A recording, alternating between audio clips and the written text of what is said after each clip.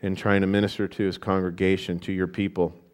And Lord, we continue to pray, God, that you would grow his ministry there through the salvation of the people there in the Czech Republic. And Lord, provide for all their needs. In Jesus' name. Amen.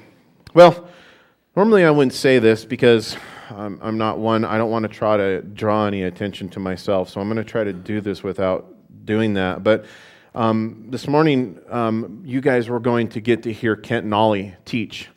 Kent Nolly has been here several times. He was Rocky Mountains missions pastor for many years, and as you guys know, he came here and shared with us before he left, but he moved him and his family to Uganda to do missions work in northern Uganda in Gulu, where he was going to be starting a school of ministry there and raising up pastors. And they've been in country for about the last 2.5 months, going to missionary training there. And he's back in the United States with his family for about a month and a half, visiting some of their supporters, touching base, before moving up to Gulu. They've been in Kampala, which is the southern part of Uganda, and he was going to come here this morning and share with us what God was doing and give a message. And he's a great Bible teacher, so it's kind of sad that he couldn't make it. But I was even more sad because I found out this morning at about 6:30,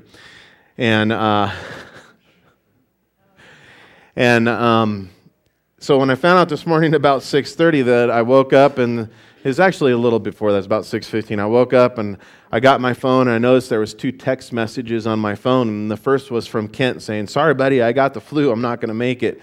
Sorry for the short notice." And then the other text, I have a friend of mine in Pueblo who's got me on a group text that I get a Bible verse from him every day. And this is what I want. This is why I wanted to tell you this, because it goes along with what God's put on my heart to share with you this morning. And this is the verse that God gave me after I got the message from Kent. "Sorry, hope you can figure something out in 2 hours." Basically, is what it said. That's how I interpreted it. It's 1 Corinthians chapter 2 verses 2 Corinthians chapter 12 verse 9. And this is out of the NIV, so this is the translation it says. But it's God, it's Paul's telling him what God's speaking to him. He said, but God said to me, "My grace is sufficient for you, for my power is made perfect in weakness. Therefore, I will boast all the more gladly about my weakness, so that Christ's power may rest on me." And man, God's so faithful. Because even in the midst of, for me, which was a moment of desperation and going, "Oh no, what am I going to do, God?" God just reminded me that, as I need to be reminded also often, "Listen, Sean, it's not about you. My grace is sufficient. You just go boast in your weakness, and everybody will be amazed that I can use a donkey like you." So, with that, I did feel a little fortunate that I didn't try to rush through the last part of the study last week, because I had a little material to start off with for this morning, God knowing the beginning and the end of all things. So we're in Revelation chapter 13, and we're going to pick up by reading verses 14 through 18, and we'll go from there. Chapter 13, verses 14 through 18.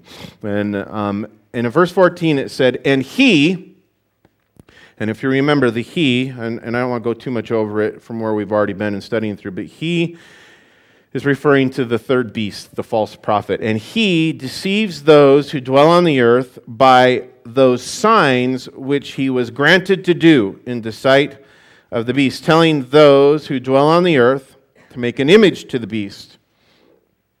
The beast, it says, "who was wounded by the sword and lived.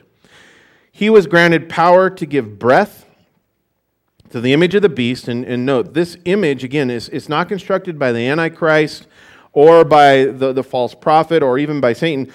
It's constructed in some way in whatever it is. And we talked about that last week, that it really isn't clear what this thing is. But the inhabitants of the earth are the ones that construct this, the ones who are worshiping the beast and Satan. And it said, but to this false prophet, he was granted power to give breath, satanic power, this is, to the image of the beast, that the image of the beast should both speak and cause as many as would not worship the image of the beast to be killed. He causes all, both small and great, rich and poor, free and slave, to receive a mark on their right hand or on their foreheads, and that no one may buy or sell except one who has the mark or the name of the beast or the number of his name. Here is wisdom. Let him who has understanding calculate the number of the beast, for it is the number of man. His number is 666. Now, last week when we began, I took the time to point out that all throughout the book of Revelation, there are these calls to understanding, this call to hear or to listen, to understand.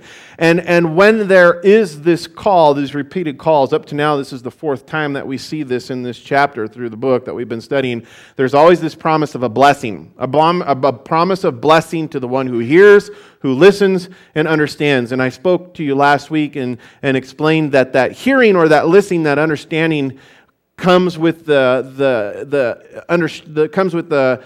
understanding or the implication that it's more than just hearing with your ears. It's taking what's been given and applying it to your life.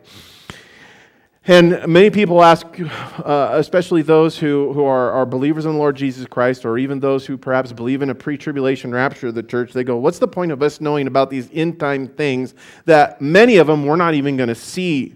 What's the blessing? What's the point? And I shared a few of them with you last week, but I wanted to share one more with you this morning in light of where we're going. And this kind of came up in our men's group on Friday morning, and the more I meditated on it, the more I thought about it. You know, it goes back to one of the things that's a Calvary Chapel distinctive. And one of the distinctives that sets us apart, or that we adhere to, I don't know if it necessarily sets us apart, but that we adhere to as a Calvary Chapel, a non-denominational church. We are affiliated, we're not denominated. But as an affiliation of believers, one of the distinctives that we share is the centrality of Jesus Christ.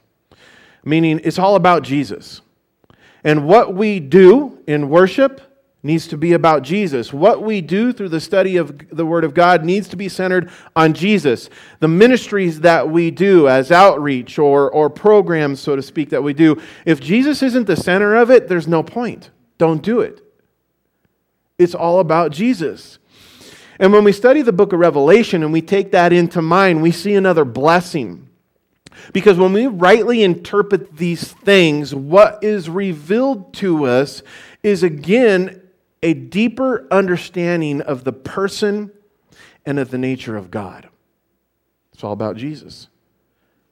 You see, God wants us to know Him, and we can know Him more today by seeing what He's going to do in the future, by knowing what He's going to do in the end, and how He goes about it, and His motives behind doing it. For example, when we read through the book of Revelation and we study these end-time things and how they are going to unfold, it further reveals to us the person and the nature of our God as a God who loves us. Yes, in this book about God's wrath and judgment and justice being poured out, we who have put our faith in Jesus Christ this morning, as we study and reflect on these things, can go away with the knowledge that God loves us. That's who He is. He's a God of love. Not only that, we can see when we rightly interpret these things, when we come to biblical conclusions, as we take things in context, we can see and know about our God that He's a God who keeps promises. He's a God who keeps promises. And because He keeps every promise, all the promises of God, the Bible tells us, are yes and amen. Some of you need to hear that this morning, because the truth is when we go through this life and we face hard things, or we look around at the world as a whole, or even the I don't want to say misfortune, the depravity of the society and the culture that we live in, by the way, is also being evident in our own little community, again, by the fact that the district attorney is not pressing charges on anything that happened within our school systems with the sexting stuff. Now, I don't know all the details, And I don't have all the information that the DA has, so I'm going to clarify that. But from where I'm standing and what I know, if our court systems are unwilling to do something, if our school systems are unwilling to do something when these things happen, what are they saying? It's okay. And they may not be outwardly coming and saying that, but that's what they're telling our youth. And it's not okay. But in the midst of looking at these things, right, we go, what is this world coming to? And we begin to have doubts and we begin to have fears.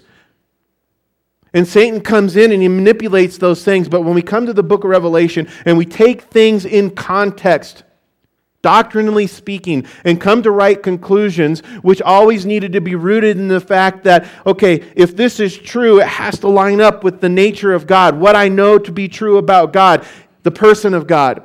And if what we interpret here doesn't line up to be true about the nature and the person of God, you know what's wrong? Our interpretation, not what God is like. He's the same yesterday, today, and forever. And one of the reasons why I point that out is because a lot of people take a wrong point of view when interpreting Scripture, and they conclude some things theologically or doctrinally, and it conflicts with the nature of the person of God. For example, one of the things that's very big and popular, as I shared about this earlier, is that there's replacement theologists out there that believe that Israel has been replaced by the church. Well, if you believe that and you come to the book of Revelation and you interpret the church and place the church in there in places where it clearly deals with Israel, you have to come to the conclusion that God is not a promise keeper. Why? Because God's made covenantal promises with His people. Promises that God said from the very beginning, back with Abraham and back with Moses and on down through the prophets, where God said, listen, you guys are going to blow it, He said to His people, but I'm still God, and these things are unconditional, and I'm going to do them, God says. I'm going to do them. And you have to take that knowledge and the nature of the person of God to these things that we're reading here. Why? Because these things are intended, there's a blessing here for us when we rightly understand them, to know that God is a keeper of promises. And if God keeps His promises to the Hebrew people, we can trust and rest that God's going to keep His promises to us. The ones that see us through this time that we're living in these last days when the world's crumbling around us, personally, individually, but also that hope, that blessed hope of our own salvation through grace, or by grace through faith in Jesus Christ. And you know what God said? God said, my son died for you, and if you put your faith in Him, you will be forgiven and go to heaven. Why? Because God said, I'm going to do it. And God doesn't go, oh, I changed my mind. Oh, God doesn't break His promises. The other thing that we come to know about studying these things out here in the book of Revelation, this blessing that comes with hearing and reading and understanding. Another thing about the person and about the nature of God, hear this for yourself this morning too, again, is that God is a God who protects us. You know, we look at this world and we see, we've been sheltered in the United States for a long time, have we not, as believers, from the persecution that the rest of the world has experienced down through the age of the history of the church. You guys, we're a minority. We are a minority, the church in America, when you take the church as a whole, of the blessing of this, or maybe not so much a blessing now, as it's playing out to see a lot of compromise and sin and other things that's crept into the church, I think, in this place of comfortableness that we've had. But nevertheless, God gave us this perfect opportunity, so to speak, as Christians, to thrive. And we, in some sense, have misused that. But if you look at the world as a whole, the church as a whole, down through the ages, by far the church has been characterized as those who have suffered much persecution for following Jesus Christ, even unto death very regularly, and it still goes on today. But the truth is, the fact of the matter is that as we see those things unfolding in the world around us, and all of us, we go, it's coming here, do we not? If the Lord delays, we all would agree that there's a very, very good chance that we're going to see that in our own lives. I mean, literally in our own lives here in the United States. There's a shift, a major shift.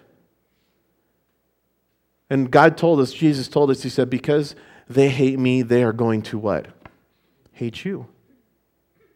And I don't mean the type of persecution where they goes, "Oh, shut up, Christian. You ain't got no voice here. We don't want to hear what you say."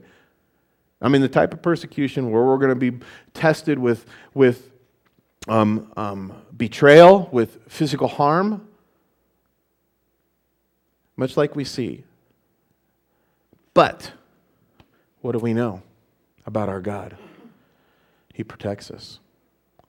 And even if it's unto death, we go into death, God still protects us. He's who we put our trust in. He's who we put our faith in. And that's the basis for where we're going this morning. And when we ended our study last week, we did so with just a few verses of this chapter left. Not even all the ones that I read. I read a little bit for context, but really there's only 3 verses that we had left. And I said last week, I told you that, and I should have known. I even said next week, and I already knew Kent was coming, so I should have said in 2 weeks. But I told you that we would not move on before we went through these last few things here in these verses. The things regarding the mark of the beast. We've been talking about the one world government, one world religion, and the mark of the beast. And man, these are hot topics in the minds and the heart of the world, and even as Christians and unbelieving world alike. They want to know about these things. And in this chapter, we're told about the Antichrist. We are told about the Antichrist rising into power and ruling over a confederation of 10 nations. And this confederation, we're told, will only last for a short while, considering it will be a means to an end, as this Antichrist, or the Antichrist, will pluck up by the roots the horn which representative of these nations. He will remove 2 of these nations, and he will rise up to rule over 7 of those other nations, the 7 that are left, but for this reason, in order to wage war against God and to wage war against the tribulation saints during that last 3.5 years of the tribulation. Now, also in this chapter, in John chapter 11, also in this chapter, John, in verse 11, tells us of seeing another beast. Remember, another beast coming up out of the earth. We began to read about him here in verse 14. Another beast rising up out of the earth, and this beast was characterized as having horns as of a lamb. Remember? Horns as of a lamb, but speaking like a dragon. And I clarified or I explained to you how this third beast, as a result of that description, is telling us that he'll have this outward appearance of being good, like Jesus Christ, the Lamb of God is good, but inwardly he's full of evil, just like the Antichrist whom he serves. And in fact, we are told that this third beast is going to be a false prophet who deceives the inhabitants of the earth by the supernatural things that he is given power and authority to do, and through this deception, the world be led into worshiping the Antichrist. And even as I pointed out as we were reading through this, even constructing an image of the Antichrist that will breathe and speak and kill anyone who refuses to worship the Antichrist. Now, I don't usually like to take things and make them super spiritual, but there's a really cool analogy or spiritual thing to glean from this. And as I began to think about it, how often do we in our own lives construct things, idols, right? Even as we prayed, we sung worship, come let us adore Him, and we prayed, Lord, if there's any affections of our heart, any adoration that we are giving that you deserve, that we're giving to something or someone else, if we get examined, if God examines our heart and shows us, hey, this is something you need to look at, truly what that is an idol, and we construct these things as we give our love or our affection that God deserves, as we give our love and affection over to these things. But as you look at this description of this image of the beast, this idol that apparently comes to life and has a certain amount of power, the very thing that these people construct is the very thing that kills them when they refuse, when they decide, or when they choose to not worship. Man, is that not exactly how it is in the world today? These things that we give our love or our affection to because we believe that it's going to do something for us, it's going to fill us, and we're going to talk about that too. But in the end, it's just death. It's destruction. There's no joy, there's no peace, there's no life. And even though this thing has this appearance of life, it's not a life giver. It's a what? It's a life taker. And that's the deception of the world. The world's chasing after these things that I think are going to give them life. We get sucked in to giving our attention, our time, our love over to these kinds of things that we think are going to be life-giving, and it's the very thing that takes the life from us. Now, in addition to all these things, the false prophet, we are told, will be used by the Antichrist to maintain control over all of those who left on the earth during this last 3.5 years. And this is what brings us back to verse 16 of this chapter, where it says, "And he causes all, both small and great, rich and poor, free and slave, to receive a mark on their right hand and on their foreheads. And that no one," it says, "no one may buy or sell except the one who has the mark or the name of the beast or the number of his name." Now, in light of what we read here in these final verses, I want to point out to you that there are several things that you need to take notice of, that we should take notice of. The first is found in verse 16. If you'll look there, it tells us that through the mark of the beast, which appears to be, from what we read in verse 17, it's not 3 different marks, right? That's not what we're being told here. But this mark, which appears to be synonymous with his name or the number of his name, meaning the Antichrist, is that through this mark, he will be able to control the inhabitants of the earth.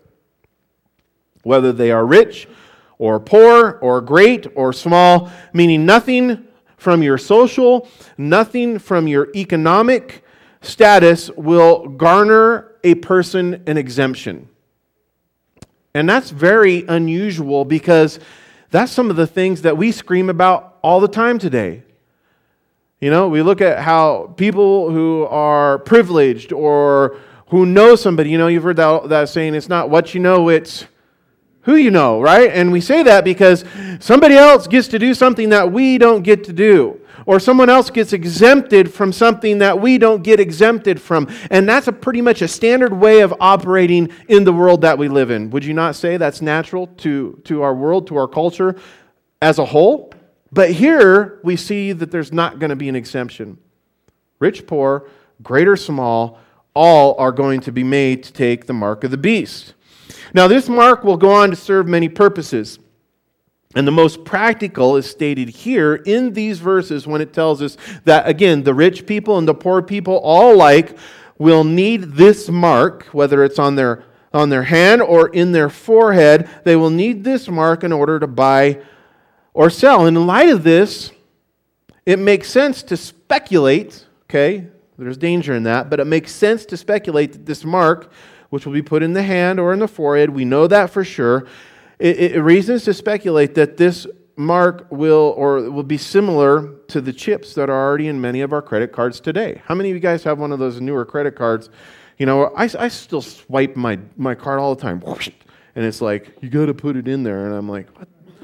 Anyway, it's not more convenient, to say the least. But you know that little chip in there? That's very possibly what this could be like, same kind of technology.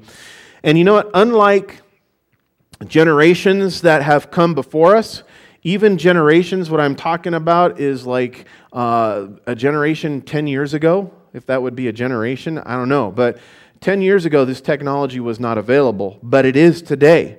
This kind of technology, not only that's in our credit cards, but technology that could be implanted in the human body is available right now. And if you're interested in knowing more about this isn't conspiracy kind of stuff. I try to stay away from all that when I'm giving you these kinds of things. And believe me, there's plenty of stuff out there you can lash onto. I'm just trying to give you the facts. But if you're interested in knowing more about this, I suggest you check out a company called Applied Digital Solutions. Applied Digital Solutions, specifically, if you go to their website, their Positive ID program, which consists of a human implantable microchip that has already gained FDA approval as of 2014. Now, just to be fair, that program's been put on hold because even though it's got FDA approval, It got put on hold because it's found out that this chips in other animals has possibly been the cause of some cancer. But that company since sold and is now under new ownership, and they have every intention of going forward with this product. And here's the reason why. One of the reasons why is because with the ever increasing threat of identity theft, right? How many times you hear that? You turn on the radio and there's advertising after advertising after advertising. And you know what? I think there's a real concern. Who's concerned about having your identity stolen? Someone getting your social security number and wiping out your bank account. I mean, we personally have had, you know, our debit card and other things taken twice now where I've gone to use it and everything's gone. All 22 cents. It's gone. But you know what there's like bank fees that equal up to like $400 or something. And I'm like, what are you kidding me? I didn't go buy anything from this place online or whatever. And you know, people get your information, they get your number, and it's really easy for them to rob you blind. Has anyone else had that happen to them? Has had their bank account? Yeah, I mean, it's a real threat. And so we begin to put these things together and we go, it makes sense. Like never before. We don't have to conjecture into these things to the point where we go, well, maybe it means this. We look at it and we go, no, it says what it says, and that's what it's going to be. And so with this ever-increasing threat of identity theft, the promotion and marketing of this implantable chip by Applied Digital Solutions is beginning to make a sense to a lot of people. Your credit cards that chip holds all kinds of financial information about you already. You know, the other thing that's weird with the technology, on my iPhone, like when I don't even know how this happens. I'm sure I probably did it indirectly, but like when I buy a ticket, an airline ticket or something like that, my calendar shows me, hey, it's you, and I didn't put it on there. It just puts it on there. When I'm going, when I'm leaving, when I'm getting back, where I'm going, all these things, and then not only that, I start getting all kinds of other information surrounding that people should not know. And I don't know how they do. I'm going to go off the grid. Now, that's not where our hope is at. And that's the point of really what this is about, this whole study, you know. We don't have to fear. You know, and fear may be a motive or a tactic of enemy to get these things to come into place, but our God is not a God of fear. He's a God of love. And in verse 18, when it talks about the mark, it says, here is wisdom. Do you see that? Verse 18, here is wisdom.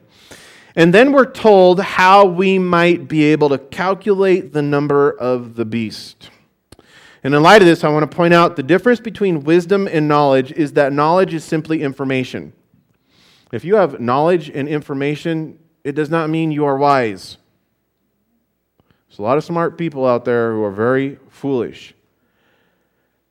Knowledge and information does not make you wise, but wisdom, which is different than being foolish, wisdom is information rightly applied. Knowledge rightly applied. As a matter of fact, if you study out the book of Proverbs, it talks about seeking wisdom, about purchasing wisdom, about seeing how valuable wisdom is, that knowledge that's found in there rightly applied. It says there's a blessing. It says treasure it, pursue it, seek it. It's more precious than gold and silver and rubies. Wisdom. Knowledge rightly applied. And when we look at these things, we see the difference between a person who is wise and the difference between a person who is foolish is not lack of information. Rather, it's what a person does with the information that they gain, which will determine if they are foolish and wise. And this morning, the same is true with us. What are we to do with the information that we gain? Will we go from here, having applied it to our lives, being wise? Or will we go from here and be fools? You remember in James chapter 1, verses 22 through 25, it says, you know, just for sake of explanation, these passages of Scripture that we refer to probably on somewhat of a regular basis, that many, hopefully you by now know exactly what those Scripture references refer to. You know why I read them to you rather than me just quote them or paraphrase them? I read them to you because it's the Word of God that is powerful. and sharper than any two-edged sword. Not my words. I can come up here and tell you, hey, you need to apply this to your life, but it can't penetrate into your heart. It's got to be the Word of God. It's supernatural. It's dynamic. And so the Word of God says here, it says, but be doers of the Word and not hearers only, deceiving yourselves. For if anyone is a hearer of the Word and not a doer, he is like a man observing his natural face in a mirror. For he observes himself and he goes away and he immediately forgets what kind of man he was. But he who looks into the perfect law of liberty, it says, and continues in it and is not a forgetful hearer, but a doer of the work, this one, now here it is, this one, again the word, this one will be blessed in what he does. Why? Because he's doing what God's word says. It's an issue of being in obedience. Jesus said, he says, if you love me, you will keep my commands. The word of God. So the first of these three things regarding the mark of the beast, or the first of these three things that we can look at, put into our lives as applied knowledge, wisdom. The first thing I want to point out to you is that this mark is called the number of man. The number of man. And the idea behind this is that 6, being the number of man, is one less than the number 7. And you didn't even need Common Core to figure that out. It's less than the number 7. And the significance behind that is this. The significance behind that is because the number 7 is the number of completion. It's the number of perfection. And man, being represented by the number of 6, is lacking completeness and lacking perfection. He's lacking. And as we see this number of man, 6, it illustrates the fact that man is incomplete. Not only that, but man lives, mankind lives in this state of hopeless and perpetual imperfection apart from God. The Bible explains that when God created mankind, when He created Adam and Eve, that they were created, it tells us, in the very likeness or the very image of God. Right? So who here looks into the world and sees mankind and go, oh, I see God? So what went wrong, right? If mankind was created in the likeness and the very image of God, and we look at the world as a whole, and we go, oh my goodness. But if you look at the church, when I look at you guys who have Jesus Christ, I see something different. I see the likeness of God, the image of God. And seeing all this illustrates that what the Bible explains to us. It illustrates to us where the Bible explains that when man created God, or when God created man, he was created in the very likeness of image of God. Yet when man sinned, when sin entered in, when man said, God, we don't need you. We're not going to do it your way. When that happened, the likeness of God in man became blemished. It became marred. You know, if you take one of these really cool pieces of artwork that we're all familiar with, that's been handed down from, generation to generation, and you mar or blemish it, it doesn't look like what it originally was when the Creator made it, right? And that's kind of the picture with us as human beings. And consequently, the only way for a man to be complete, for humankind or for mankind to be complete, whether it's globally or individually, in spite of our imperfection, the only way to be complete is to add God back into the picture, back into our lives. And this is where Jesus, the Savior, comes into the picture, and through His death, through His resurrection, man has the opportunity to not only be restored back to God, but to become in the likeness of. through that sanctification, through the indwelling, that new nature, where old things have passed away, and the Bible says all things become new. And when any man or woman, the Bible teaches us, puts their faith in Jesus for salvation and for restoration. Now think about that word. Isn't that cool? Because lots of times these ancient, these paintings and things, they do get marred. But now we have these experts who can come and they restore them. And they make them look like they originally did. I don't quite get that. I'm not an artist. But I'm a car guy, so I think about restoration and the idea of an automobile, or I do work on houses too. And we have a 1917 Craftsman style home, and my wife insisted that it get restored back to what it originally was. Now we did a few modifications, but pretty much when you walk in, the whole goal is to see the molding and the stain on the woodwork and the original floors and cabinetry that matched that period in that era. It was a restoration process. That house by far did not look like what it originally had been created to be. It was uninhabitable. But when we came in and we did the work over a long, long time, it looks different. The outside still got a ways to go. Don't judge us when you drive by.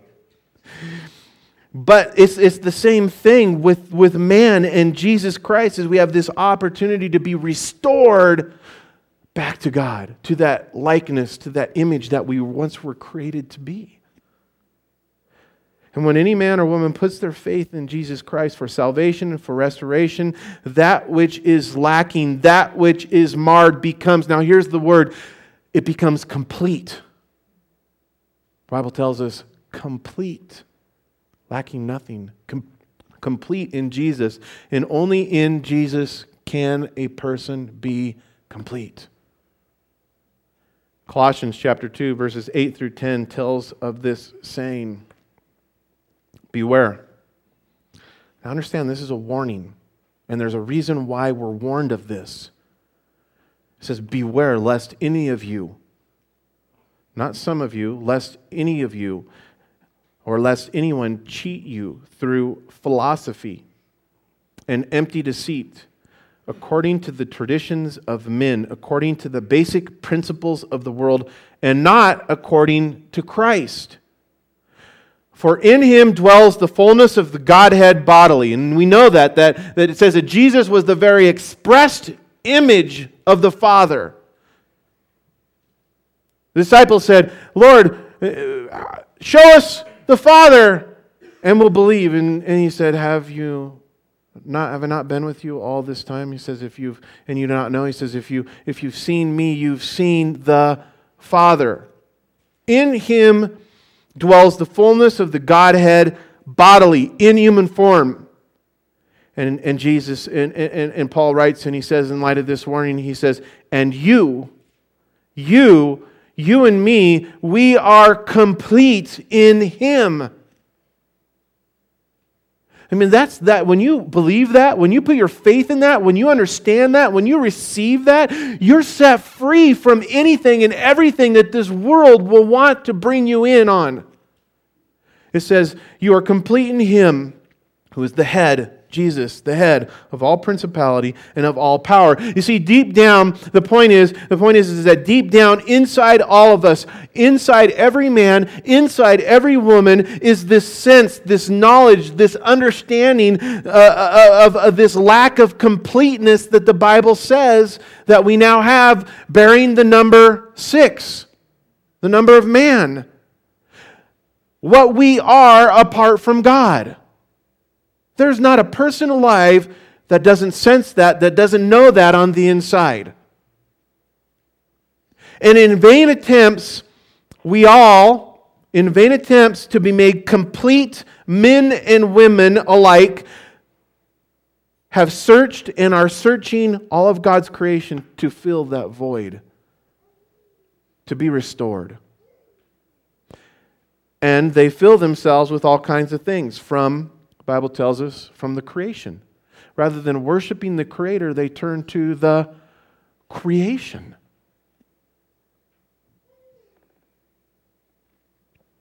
They turn to the creation rather than turning to the Creator, and they never find what they are desperately looking for. In fact, those who claim to have found something to make them complete, those who claim to have found something to make them complete apart from this restored relationship to God through faith in Jesus Christ, these are the ones who construct these vain philosophies and these empty deceits that Paul warns against in Colossians. So we are incomplete apart from God. And there is nothing that this world has to offer that can make us complete. But when we consider the number of man is not just a single six, is it? It's a trinity of sixes. 6, 6, 6. When we consider that, you know what it does? It further points us to the Holy Trinity, the complete Godhead that we need in our lives. God the Father, God the Son, God the Holy Spirit. But this trinity of sixes also points us to this satanic trinity of Satan that we've been reading about, the Antichrist, his false prophet that we are told about. And this iconic image that we read, and in all that, we are told that this mark is the number and the name of the beast. And in light of this, there has been and are today many people who have taken the Greek letters of the alphabet because every letter of the Greek alphabet also has a numeric value. And so when they see this and it says, hey, understand the name of the beast, the name of the Antichrist is 666, they take the numeric values, apply it to the Greek alphabet, and they try to identify and decipher the name of the Antichrist. Now, in doing so, these people have speculated and conclude all kinds of formulas to try to reveal who the Antichrist is. And when I mean all kinds, I mean all kinds. Thousands of books, thousands of theories and things that people spend so much time and effort trying to decipher. You know what? This has been done for Adolf Hitler, for Joseph Stalin, for George Bush, for Prince Charles. I mean, someone gave me this really, really weird book once. Oh my gosh, on how Prince Charles is the Antichrist, and they take these numeric values on Charles' names, and well, when you come to, here's this whole book, I mean, it's a huge book written on it, all these things. Well, when you come to study out Prince Charles and his true name, it's not whatever their last names are, Charles, whatever, the royal guy. His name is this, and you can't apply any kind of numerical value to it, and it just goes to show just how one-sided and mistracked people can get when they put their faith and their trust in something other than Jesus. Because his name is Charles Philip Arthur George Windsor. It's not, it's like, okay. But this has even been done, and some of you might feel this way. I'm not trying to step on anybody's toes, but some people have even taken the mark of the beast and discerned it through Greek numerology and the alphabet and go, well, it's President Barack Hussein Obama. But the truth is, all this is nonsense. It's nonsense. There's no wisdom in this. It's foolishness. And I would encourage anyone to not waste their time on these kinds of things, especially in light of the fact that 2 Thessalonians chapter 2, see the simplicity of God's word, guys. You got to stay there. You got to stay there. Because the simplicity of God's word and in dealing with this issue in 2 Thessalonians chapter 2, it clearly tells us that the Antichrist will not be made known. He will not be revealed. God says, I'm not telling you who he is. You're not going to know until the Holy Spirit who restrains is removed from the earth. Okay. So then what do I do? What do we do with this information? How do we take this information and use it as wisdom rightly applied to our lives?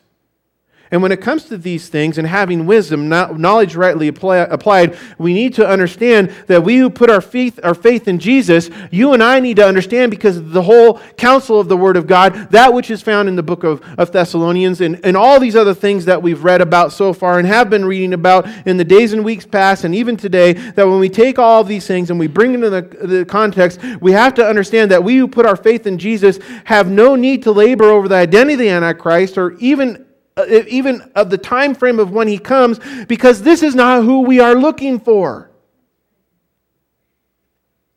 It's not who we're looking for. We're looking for the coming of our Lord and Savior Jesus Christ, the King of Kings, the Lord of Lords, who said, I'm coming back for you.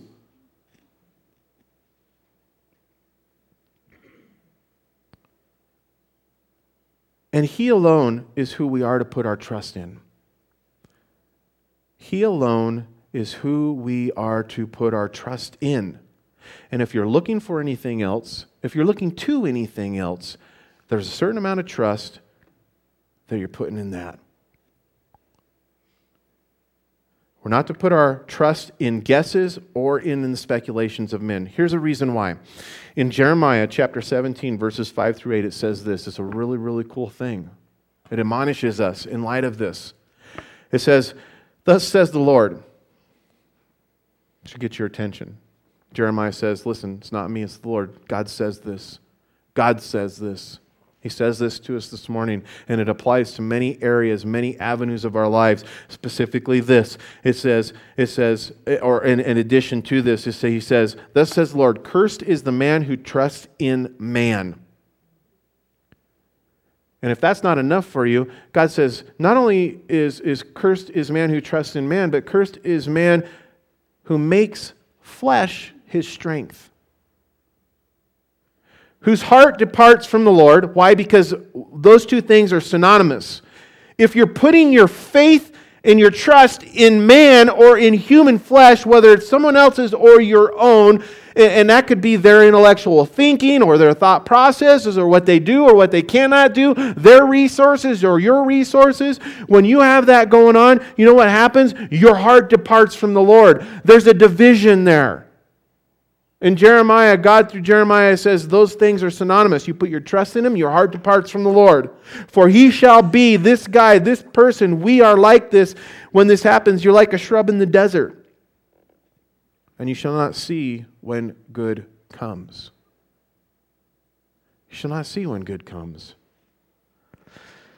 But shall inhabit the parched places in the wilderness.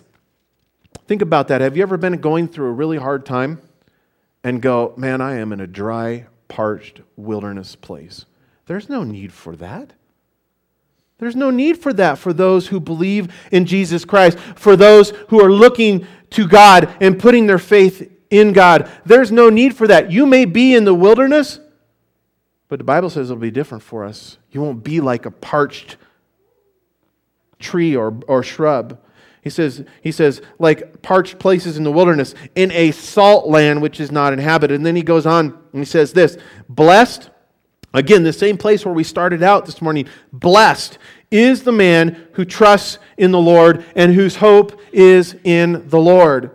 For he shall be like a tree planted by waters, which spread out its roots by the river, and will not fear when heat comes. But its leaf will be green, and will not be anxious in the year of drought, nor will cease from yielding its fruit. You see, the fact of the matter is, guys, is just like people, all people, men and women alike, just like all people are looking for something to make them feel complete, okay? All people are also looking for something to put their trust and their faith in. Someone says they have no faith, they don't put faith in anything, they're lying, you know? And just to kind of give you a point, atheists, they exercise greater faith than you and I do. It's a blind faith, but they exercise faith. Everybody is looking for something or someone to put their trust and faith in. But just like there is nothing in this world that can fill the emptiness for those who know they're incomplete and feel this sense of incompleteness, there's also nothing in this world, that this world offers that is worth putting our trust and faith in. And I know you guys logically, we all in our mind, because we've been walking with the Lord, we go, duh, I get it, I understand it. But then on the other hand, we go, but duh, why do I do it? You know? There's nothing in this world worth putting our trust and faith in. And this is because nothing in this world is completely trustworthy. Nothing in this world offers anything to us that is reliable 100% of the time. Nothing in this world that is completely faithful. And I could stand up here and, I thought about it. Okay, I'm going to go into, I'm going to kind of list some of these things out, and I'm going to relate them to things that I've gone through. And I've done that for you before, and I'm not ashamed to do that, like I've got to be something I'm not. But the truth is when I think about this, I could stand up here and I could give us all many examples of things and people in this world that people have put their faith and trust in. And if I was to explain these things and tell you why they are not faithful or trustworthy, all I would be doing is explaining what you all have already tested and found it to be true. Right? And truthfully, the same is true for me. And even though I have put my faith and trust in other things than God, my experience is the same as yours. I'm asking you this morning, God's asking us, I think, in light of this, to recall those things. Not only things in the past, but the things in the present that we're looking at and doing today. And there is nothing and no one other than Jesus Christ who is faithful. Nothing and no one than Jesus Christ who is faithful and true. And ever since I have made my decision to put my hope and faith in Jesus, you know what? There's been fruit. Just like we read in Jeremiah. If the worship team wants to come up, we're going to spend the rest of the time as I close this out in prayer. We do the second Sunday of every month. Some of the leaders, the elders will come forward and give you a chance to pray. And some of us this morning probably need to come forward and after hearing these things, I think, and re-examining where we're at and cry out to God in prayer and go, God, you know what? I put my trust in this. I put my faith in this. But here's the thing. We don't get set free on our own. We don't go from here. Knowledge isn't just taking these things and going, okay, I'm going to go out there and I'm going to tear down these idols. You have to purpose in your heart to do so, but it's got to be God who strengthens you to do so. And the place that we come to Him is through prayer, going, God, set me free from these things. Set me free. And as I've given my life to Christ and put my hope in Him, there's been fruit. Meaning, what I mean by that is that my hope has not been disappointed. Once, never once. My hope in Jesus Christ has never been disappointed. Who here has ever been disappointed by something in the world? By someone in the world? See what I mean? We've had these experiences. How about as a Christian? Have you ever been disappointed? But you know what? My hope in Christ has never been disappointed. My life has been abundantly blessed, and even when the difficulties of life have come my way, I have never been given a real reason, okay? Not to say the fear hasn't come in, but like it says in Jeremiah, I have never been given a real reason to have fear. Ever. When I put my faith and hope in Jesus Christ. If the lights can be turned down and if you guys want to get ready and the gentlemen want to come forward, I'm going to end with this as we spend time worshiping the Lord with two more songs and inviting and asking you guys to come up and pray. Proverbs 3, verses 5 through 8 says this. Trust in the Lord with all your heart and lean not on your own understanding. In all of your ways acknowledge Him, and He shall direct your paths. Do not be wise in your own eyes. Rather, fear the Lord and depart from evil, and it will be health to your flesh and strength to your bones. Father, we pray, God, that these things would be true in our lives. Father, that we claim these promises, that we'd rest in your truth. Father, that we would come to you this morning, that we would repent. Father, that we would be honest and truthful. And God, that you would do a work in us and set us free. Father, we again put our trust in you, our faith in you. Lord, We know that we're incomplete, marred, and lacking without you, but that in you, Lord, we have everything. Father, help us to trust in that this morning. In Jesus' name we pray. Amen.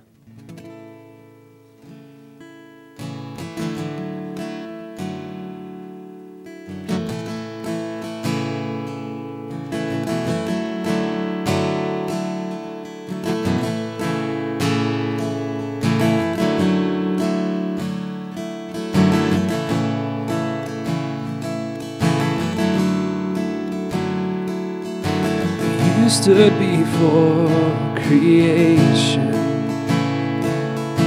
eternity in your hand. You spoke the earth into motion, my soul now to stand. You stood before my failure, carried the cross for my shame. My sin weighed upon your shoulders, so now to stand. So what can I say? What can I do? Offer this heart, oh God, completely to you. So I'll walk upon salvation, the Spirit alive in me. It's life to declare your promise, my soul now. What can I say? What can I do? But offer this heart, oh God, completely to you. What can I say? What can I do? But offer this heart, oh God, completely to you.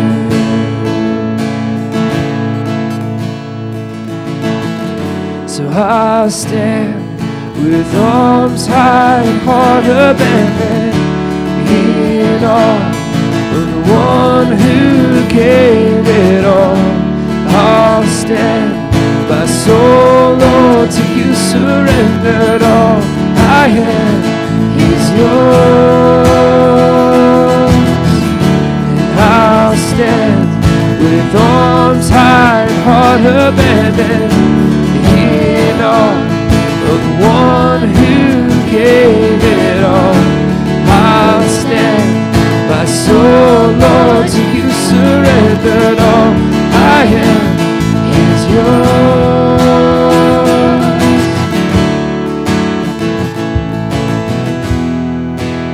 What can I say? And what can I do? But offer this heart, oh God, completely to you. But what can I say? What can I do? But offer this heart, oh God, completely to you.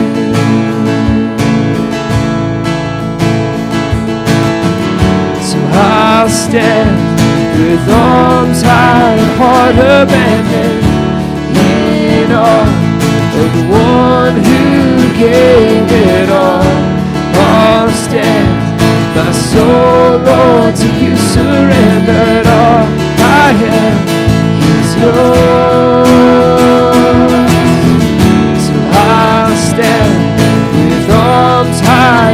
heart abandoned in all. The one who gave it all.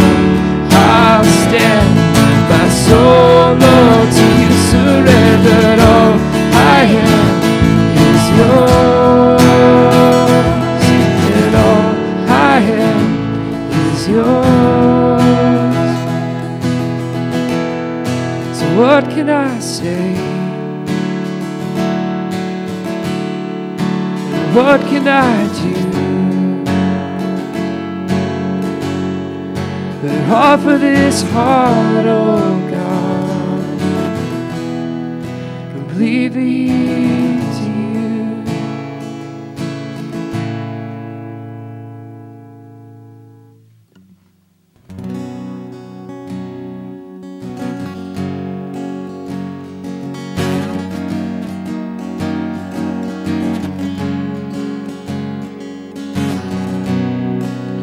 Everyone needs compassion, love that's never failing, and mercy fall on me.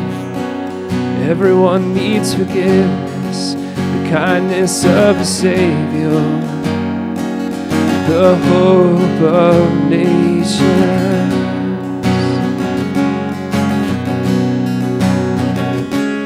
My Savior, He can move the mountains.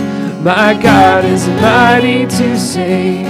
He is mighty to save forever. Author of salvation. He rose and conquered the grave. Jesus conquered the grave. So take me as you find me, all my fears and failures, and fill my life again. Give my life to follow everything I believe in. Now I surrender.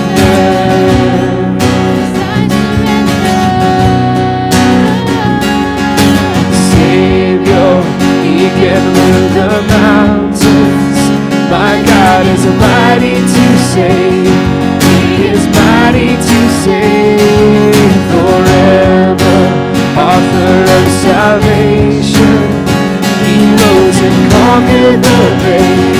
Jesus conquered the grave. Savior, He can move the mountains. My God is mighty to save. He is mighty to save forever. Author of salvation, He rose and conquered the grave. Jesus conquered the grave. Shine your light, shine your light, and let the whole world see. So sing it for the glory of the risen King. So Jesus, shine your light, and let the whole world see. So sing it for the glory of the risen King. Savior, He can move the mountains. My God is mighty to save. He is mighty to save forever. Author of salvation. He rose and conquered the grave. Jesus conquered the grave. Savior, He can move the mountains. My God is mighty to save. He is mighty to save forever. Author of salvation. He rose and conquered the grave. Jesus conquered the grave. Savior, He can move the mountains. My God is mighty to save. He is mighty to save forever. Author of salvation. He rose and conquered the grave.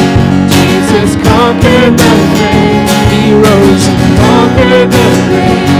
Jesus conquered the grave. He rose and conquered the grave. Jesus conquered the grave.